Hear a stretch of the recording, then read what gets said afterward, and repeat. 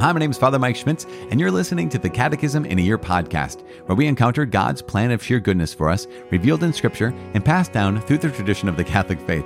The Catechism in a Year is brought to you by Ascension. In 365 days, we'll read through the Catechism of the Catholic Church, discovering our identity in God's family as we journey together toward our heavenly home. This is day 350. We're reading paragraphs 2738 to 2745. As always, I'm using the Ascension edition of the Catechism, which includes the Foundations of Faith approach, but you can follow along with any recent version of the Catechism of the Catholic Church. You can also download your own Catechism in a Year reading plan by visiting ascensionpress.com/CIY, and you can click follow or subscribe in your podcast app for daily updates, daily notifications. Today is day 350, you guys. I am so grateful. Thank you so much for all of you who have supported the production of this podcast. We have, not including today, 15 days left. Is that good math? I'm not sure. Including today, 16.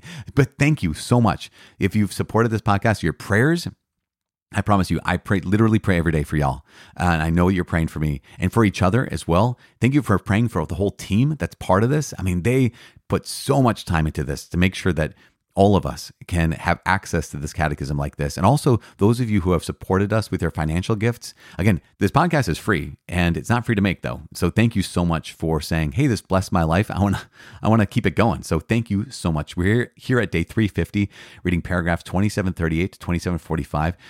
Man, this is it. We get to hear one last time about the battle of prayer. We're going to hear a little bit about it tomorrow too, but man, so good. We're asking the question today, how is prayer efficacious? What does it do, right? But we're also reminded of those three aspects of prayer that we need to have, because the big question that comes up is, what good does it do to pray? And so we need to have humility, we need to have trust, and we need that perseverance. So we're going to ask the question, how is prayer efficacious? And then we're going to talk about that perseverance. How do we persevere in love? Because that's critical for every one of us. We don't just pray once or once in a while. We are called to pray without ceasing, to persevere in prayer, and also to persevere in love. So that's what we're talking about today. Let's say a prayer as we hear what the Lord God has to say to us through his church today. In the name of the Father, and of the Son, and of the Holy Spirit. Amen. Father in heaven, we give you thanks and praise. In the name of your Son, Jesus Christ, I ask you to please receive the praise that we offer you today. Receive the thanks that we offer you today. We know, God, you are good, and we thank you. In the name of your Son, receive our thanks. Be glorified. Lord God, let every tongue profess Jesus Christ is Lord, to the glory of God the Father, in this day and every day, for all eternity. Send down your Holy Spirit, Father, in the name of your Son, Jesus Christ, so that we can trust you more, so that we can persevere in prayer until the day that we spend eternity with you. Thank you. Help us be faithful. And when we're not, meet us with your grace and mercy. In Jesus' name we pray. Amen. In the name of the Father, and of the Son, and of the Holy Spirit. Amen. It is day 350. We are reading paragraphs 2738 to 2745. How is our prayer efficacious? The revelation of prayer in the economy of salvation teaches us that faith rests on God's action in history. Our filial trust is enkindled by his supreme act, the passion and resurrection of his Son. Christian prayer is cooperation with his providence, his plan of love for men.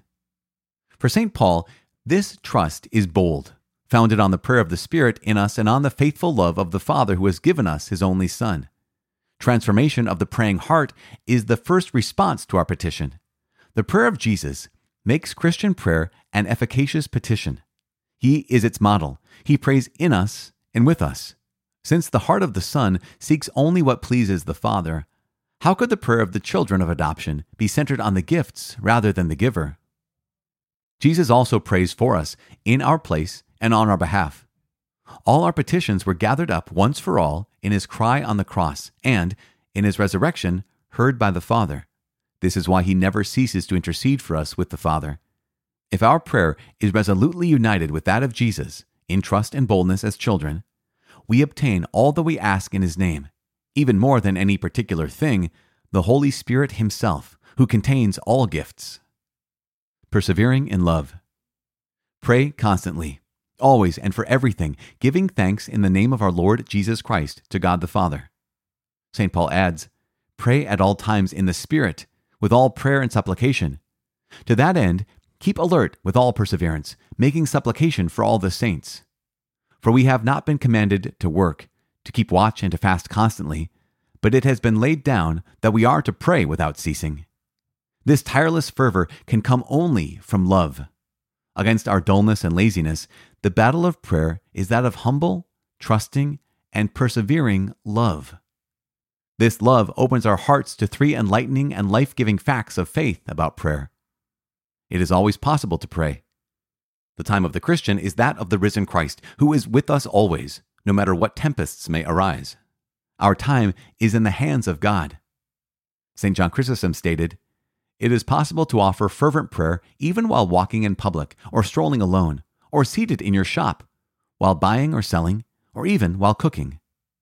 Prayer is a vital necessity. Proof from the contrary is no less convincing. If we do not allow the Spirit to lead us, we fall back into the slavery of sin. How can the Holy Spirit be our life if our heart is far from Him?" St. John Chrysostom further states, "Nothing is equal to prayer. For what is impossible, it makes possible. What is difficult, easy. For it is impossible, utterly impossible, for the man who prays eagerly and invokes God ceaselessly ever to sin." St. Alphonsus Liguori stated, "Those who pray are certainly saved. Those who do not pray are certainly damned." Prayer and the Christian life are inseparable, for they concern the same love and the same renunciation, proceeding from love, the same filial and loving conformity with the Father's plan of love, the same transforming union in the Holy Spirit who conforms us more and more to Christ Jesus, the same love for all men, the love with which Jesus has loved us. "Whatever you ask the Father in my name, He will give it to you. This I command you, to love one another." Origen stated, "He prays without ceasing, who unites prayer to works, and good works to prayer. Only in this way can we consider as realizable the principle of praying without ceasing." All right, there we have it, paragraphs 2738 to 2745. Man, so good. Question, how is prayer efficacious? Here's the big question. You just have to ask. Okay, if God is good, and God knows everything, then He already knows what we need before we ask. I mean, we know this. The Scripture says this very, very clearly in Matthew's Gospel, chapter 6, verse 8. We know that God already knows this. And if He's already good, then He's already going to do it, right? Isn't that just the case? So how in the world is prayer efficacious if God already wants to give us good things? What's the point? What's the point of praying and asking God if, again, let's say this again, He already knows and He's so good that He already wants to give us this? There are a number of reasons, and one of those reasons is back in paragraph 2736 from yesterday, where it says, "God awaits our petition because the dignity of His children lies in their freedom." What does that mean? It means that God is so good, and I remember hearing this great quote from Blaise Pascal. He said, "God loves us so much that He extends us the dignity of being causes." What does that mean? Well, what it means is that here's God who, yes, He is good, but He doesn't always want to do the good without our participation, without our cooperation. That in so many ways, I always think about it like this. Way back in the day, my dad built a shed in our backyard. And right now it's this massively heavy wooden green shed. And my dad probably could have gotten some of his buddies. Maybe he could have even done it himself really, really quickly. But he did it with all of us kids. I think there was 5 or 6 of us working on this shed, including my dad at one point. And it was one of those situations, I remember just like the chaos of building this shed with my dad and thinking like he could get this done so quickly without us. But the truth is, he didn't want to do it without us. Yes, he could do it without us. He didn't want to do it without us. He wanted us to be able to look in the backyard and say, "I built that shed with my dad. I built that shed with my siblings." Like we built that shed. He didn't just want us to look in the back shed and say, "My dad built that shed." He wanted us to be part of it in some similar way. Here is God who extends us the dignity of being causes, saying, yes, God can do it on His own. He doesn't want to do it on His own. This is the mystery. So yes, God wills the good always, because God is good, right? He can't other than will the good. But oftentimes He waits, right? He waits for our participation, for our cooperation in what He wants to accomplish. And He does this because then we get to be, again, we have this freedom. We get to participate. We get to be the kind of person who gets to say, "Oh man, that shed in the backyard, I did that with my Father. So there's this great dignity, but also think about the time. Think about what happens when I got to spend that time with my dad. No, it wasn't always pleasant, I'll tell you that. And when building that shed, I remember I made a lot of mistakes, and I remember hearing about it, hearing about those mistakes I had made. But you get closer to the person. That is true when it comes to prayer. We spend time in prayer and we get to know the heart of our Father. Just like when I spent that time building that shed or doing other things with my dad, I got to know the heart of my dad. And something's happening in that time. Just remember the quote from yesterday. It was a quote from Evagrius Ponticus in paragraph 2737, where he said, "Do not be troubled if you do not immediately receive from God what you ask him. For he desires to do something even greater for you while you cling to him in prayer." That, yes, the shed wasn't built for a long time, but during that time, during the process, I was getting to know my dad. During the process, I was learning how to do what my dad does. And something very, very similar is true when it comes to our prayer. In the process, we get to know the heart of our Father, and in the process, we get to become like him. So these are couple of key reasons. God extends us the dignity of being causes, and that he wants to get close to us. We get to know the heart of our Father when we pray, when we intercede on behalf of others. This is efficacious prayer. It actually does something. I remember hearing this from C.S. Lewis, who was describing how prayer is efficacious. And he said that the people, this is a paraphrase, obviously, but the people who complain and say, well, no, if you really trusted in God, then you wouldn't pray. God will just do it. He says, those people, they never walk outside the front door in a rainstorm without an umbrella saying, well, if God wants me to stay dry, he'll make the rain fall around me. Those people, they don't say, well, if God wants me to be fed, he'll give me food today. No, they get up and they go out and they go to work and they buy food for themselves. See, it's so many ways we recognize that in other areas of our lives, God is involved in every area of our life, that we realize it don't make sense that, yeah, God does what he does, but we also have to cooperate with this. And so, yeah, I don't just wait for God to bring me food. I go get it. I don't just say, if God wants me to be dry in a rainstorm, he's going to make the rain fall around me. Like, no, I bring an umbrella. In similar ways, we'd say, well, if God wants me to have this thing, he'll just bring it to me. I'm not going to pray. No, we pray because that's part of the process. That's part of how it goes. Does that make sense? Because we believe that the prayer of Jesus makes Christian prayer an efficacious petition. He's its model. He prays in us and with us. And therefore, because of that, we have to center our hearts on the giver. Remember, because here's Jesus who even begs his Father. He begs his Father, that, Father, let this cup pass from me. Yet not what I will, but your will be done. He knew what he wanted, to be spared the cross. And yet what he wanted ultimately was to do the Father's will. That's why it's so critical. Paragraph 2741 highlights this. It says, if our prayer is resolutely united with that of Jesus, in trust and boldness as children, then we obtain all that we ask in his name. Even more than any particular thing, we get the Holy Spirit, who contains all gifts. Remember, that's what Jesus had promised.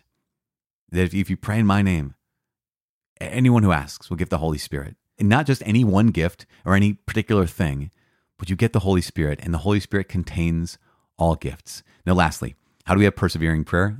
This is beautiful. It says, this love, the love we have, remember the humble, trusting, persevering love, this love opens our hearts to three enlightening and life-giving facts of faith about prayer. First, it's always possible to pray. Second, prayer is a vital necessity. And third, prayer and the Christian life are inseparable. So it's always possible to pray. One of my favorite quotes from St. John Chrysostom, because it's just, St. John Chrysostom had some powerful words. I mean, he was a incredibly articulate, eloquent, fiery preacher. And I love this word of encouragement he gives. He says, it's always possible to offer fervent prayer even while walking in public or strolling alone or seated in your shop while buying or selling or even while cooking. I just love that last one. Or even while cooking. So chefs, you're not off the hook. You can still pray at any given moment. It is always possible to pray. Number 2, paragraph 2744, prayer is a vital necessity. This is so important. If we do not pray, if we do not allow the Spirit to lead us, we fall back into the slavery of sin. And this quote from St. Alphonsus Liguori is, it is strong, it is powerful. Those who pray are certainly saved. Those who do not pray are certainly damned. It's very similar to a quote I remember hearing a priest say years ago, who was also, I don't know if he'll be canonized someday, he might be, but he's canonizable, I'll tell you that. He said, serious prayer and serious sin cannot coexist. There's some people out there, right, who really struggle with serious sin and they keep falling back into the serious sin. So he said, okay, here's what you need to know. Serious prayer and serious sin cannot coexist. One will kill the other. And so if you find yourself struggling with this serious sin and repeated sin out of weakness or habit or whatever the thing is, keep praying. Because you can't do both. At some point, you'll get so discouraged you'll stop praying, or at some point the grace will win and you'll stop sinning. So make your choice. Those who pray are certainly saved. Those who do not pray are certainly damned. Thirdly, prayer and the Christian life are inseparable. And it's so important, right? We have to pray. If whether or not we pray, it's only an option of when we pray. And as we heard in 27:43, it's always possible to pray. So we need to have both the Christian life and prayer. If we don't pray, we're not living the Christian life, and we cannot be walking in the way of Jesus. So, my brothers and sisters, what are we going to do? We're going to pray. I'm praying for you. Please pray for me. My name is Father Mike. I cannot wait to see you tomorrow. God bless.